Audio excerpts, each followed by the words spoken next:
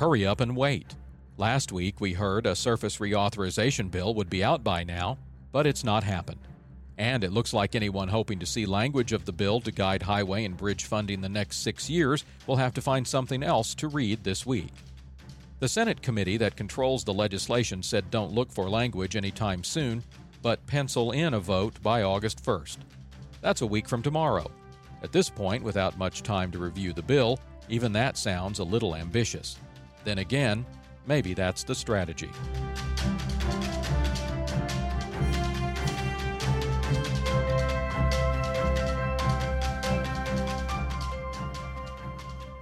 This is Hard Facts. I'm Robert Johnson. Weather is getting stronger. Damage from storms is greater. The costs to repair and rebuild are going higher.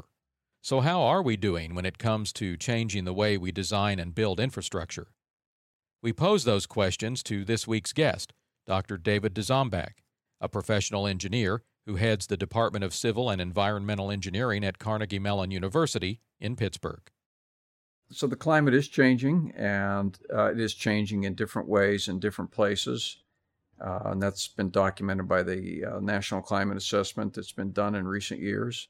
Communities have impacts from climate change. They're interested in thinking about how to adapt to that. And folks may not think of it as climate change adaptation, but if a community is experiencing more flooding, more frequent flooding, more heavy rain, higher temperatures, there are responses to that in terms of steps to mitigate the impacts of floods, opening more cooling centers for elderly people during extreme heat periods. There is adaptation underway.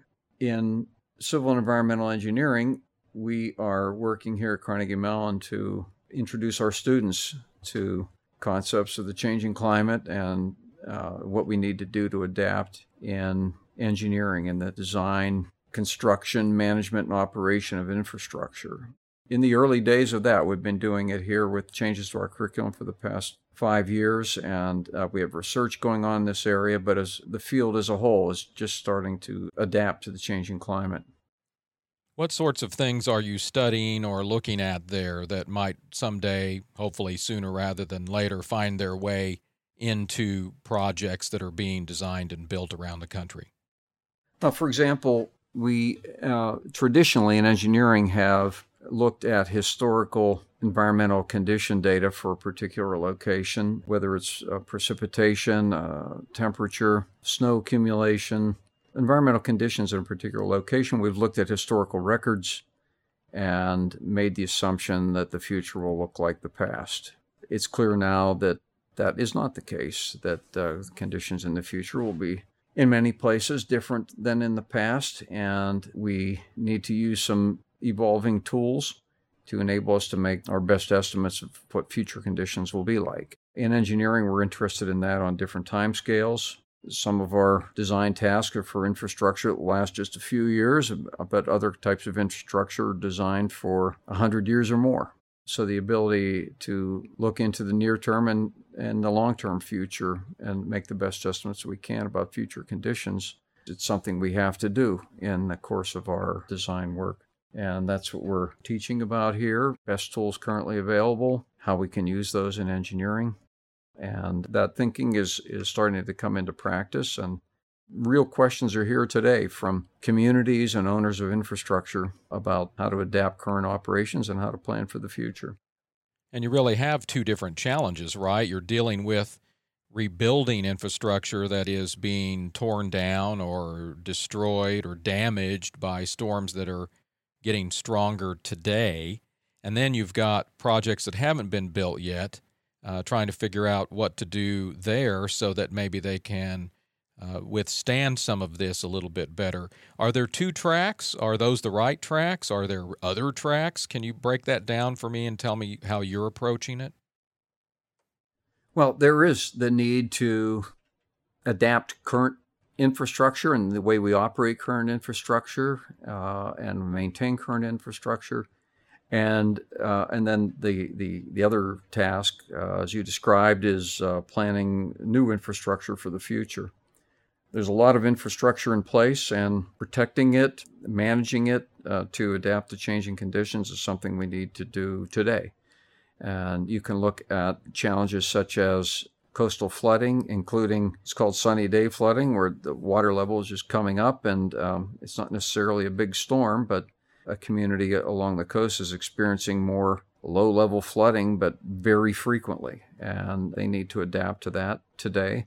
If we're designing new infrastructure in a coastal area, we need to think about protecting it and having it be more resilient to severe storms. And for inland communities, different kinds of considerations, more frequent storms with heavier rainfall, stormwater systems designed a long time ago are not adequate to managing perhaps more extreme rainfall that's being experienced in some locations, and how to think long-term about modifying the stormwater management system to accommodate those conditions is a big challenge for many communities.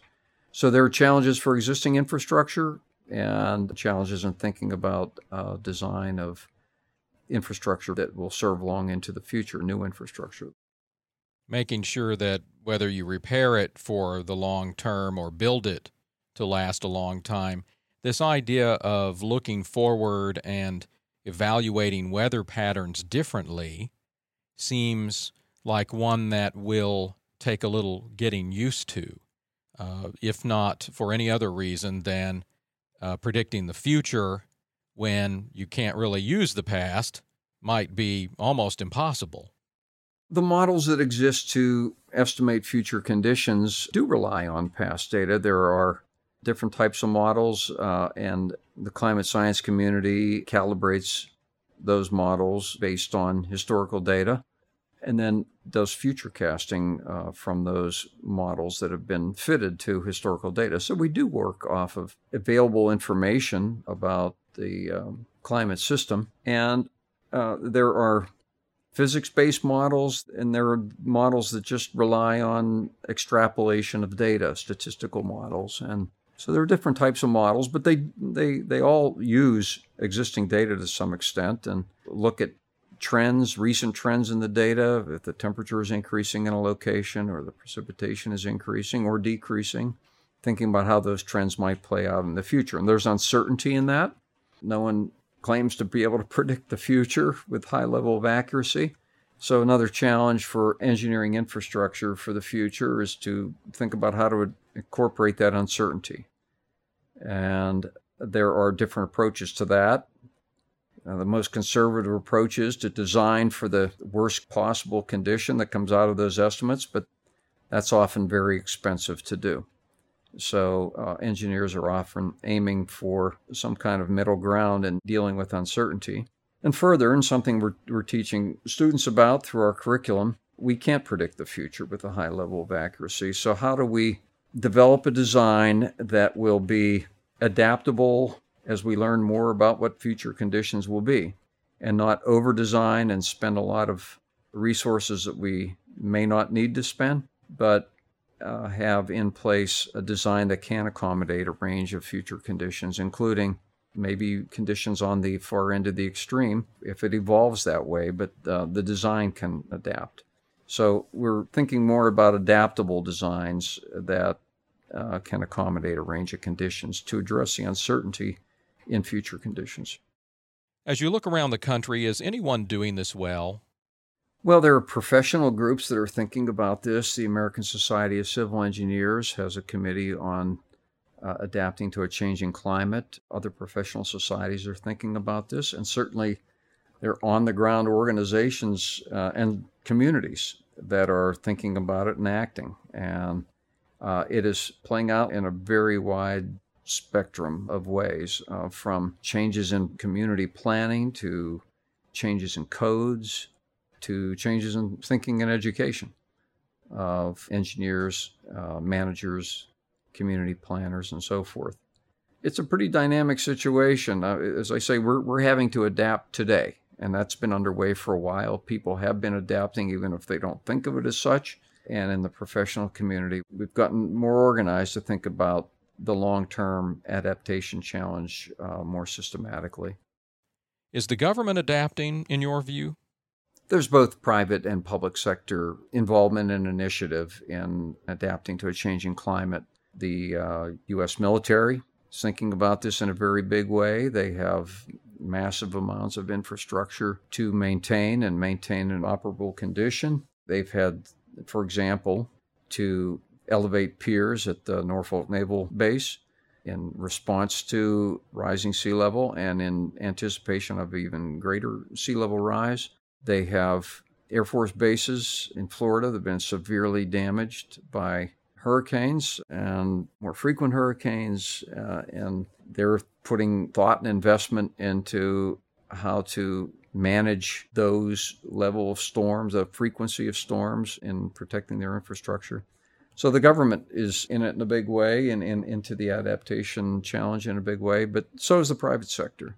Insurers are very much aware of the changing climate, and they are pushing large clients that have large investments that the insurers are backing to think about climate adaptation, and organizations that are building, operating, managing facilities or thinking about future conditions. So it really is a mix of public and private initiative that is pushing us ahead on adapting to a changing climate.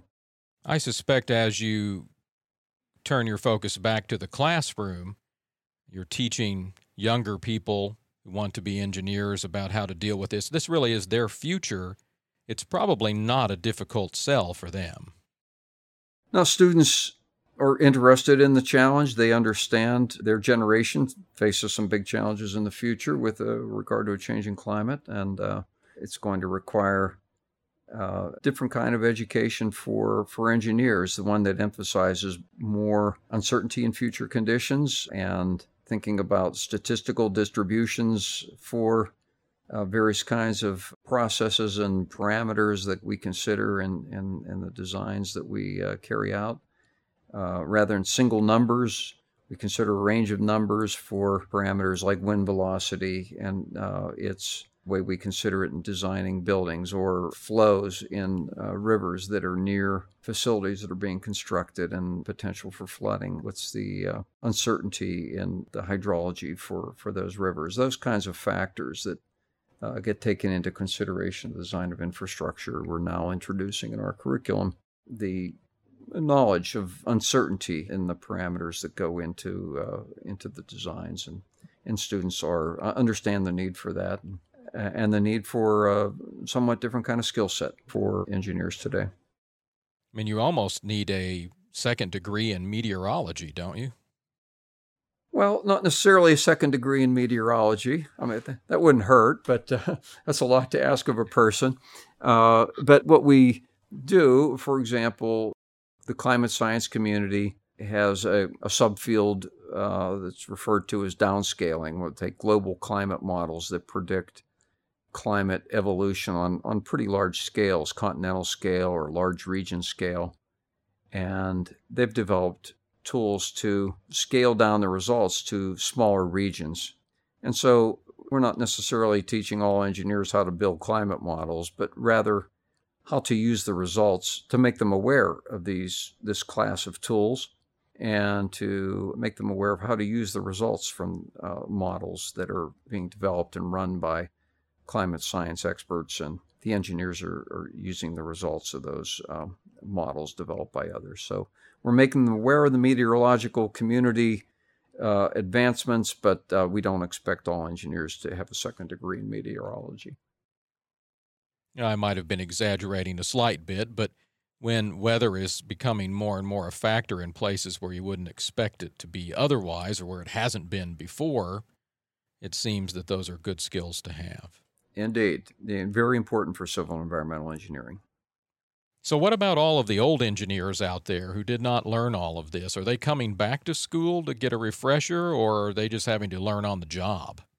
Well, they're learning on the job, and there's a bit of continuing education involved for any engineer. That engineering practice is continuously evolving, and this is an important new component of that evolution for civil and environmental engineering. And in part, young people coming into organizations, new graduates who have some of the knowledge of tools to examine changing climate will be sought after to come in and bring that kind of new expertise to engineering organizations, and to help inform some of the older engineers that didn't have as much exposure to that when they were going through their curriculum.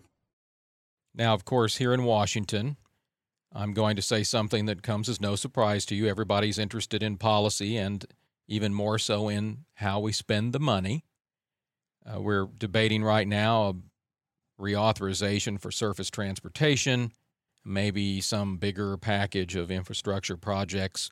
$2 trillion has been thrown around. Whatever that ends up being, whenever it happens, there's always a conversation here about funding and what we do with it. Would you be an advocate for working this approach into everything we do going forward so that we don't have to come back and keep doing things over and over again? Or are we not at that stage yet? Despite what the general public hears from a lot of people in the political class, the federal and state agencies, for example, the U.S. Department of Transportation, is quite aware of the changing climate, has been working on incorporation of evolving climate in roadway design and management for a number of years now. So when surface transportation bills are renewed and we go forward with updating infrastructure in response to that, I think you could be assured that the technical people in the federal agencies that carry out the projects are quite aware of the need to address changing environmental conditions. And the Federal Highway Administration has been a leader in thinking about especially water management on roadways, but other kinds of aspects of roadway design and operation that relate to changing environmental conditions. They've been out in front and thinking about those issues for a number of years. And then driving those changes at the local level with things like updated building codes, reconsidering where you rebuild after a storm, all of those things you feel are on their way to becoming more a part of daily life? Yes, it is. The building codes are a lot more local influence on that than large-scale highway projects, but certainly different owners are, especially owners of larger-scale infrastructure, very aware of the challenge. Larger-scale infrastructure that will have a long lifetime, they're very aware of the need to think about evolving conditions, and even if they're not, their insurers will be pushing them to think about that. Codes will evolve more slowly, but they are evolving. Mother Nature has a way of winning out in the end, and changing conditions is forcing adaptation and change, and will continue to do so. Final thoughts, words to remember as we move forward into this more uncertain territory? We can guess the future, but in the end, Mother Nature will determine the direction we head. And the climate has been changing and will continue to change, but it is different in different locations. And so there will be different kinds of adaptations needed in different places. And that requires a lot of location-specific engineering and planning decision-making. And we are about that task in the U.S. and around the world, and that will intensify in the years ahead.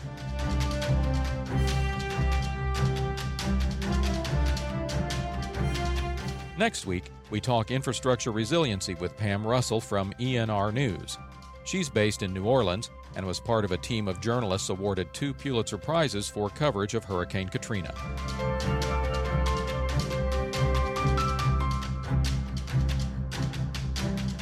That's Wednesday, July 31st on Hard Facts, a podcast production of the Portland Cement Association. I'm Robert Johnson. I'll see you then.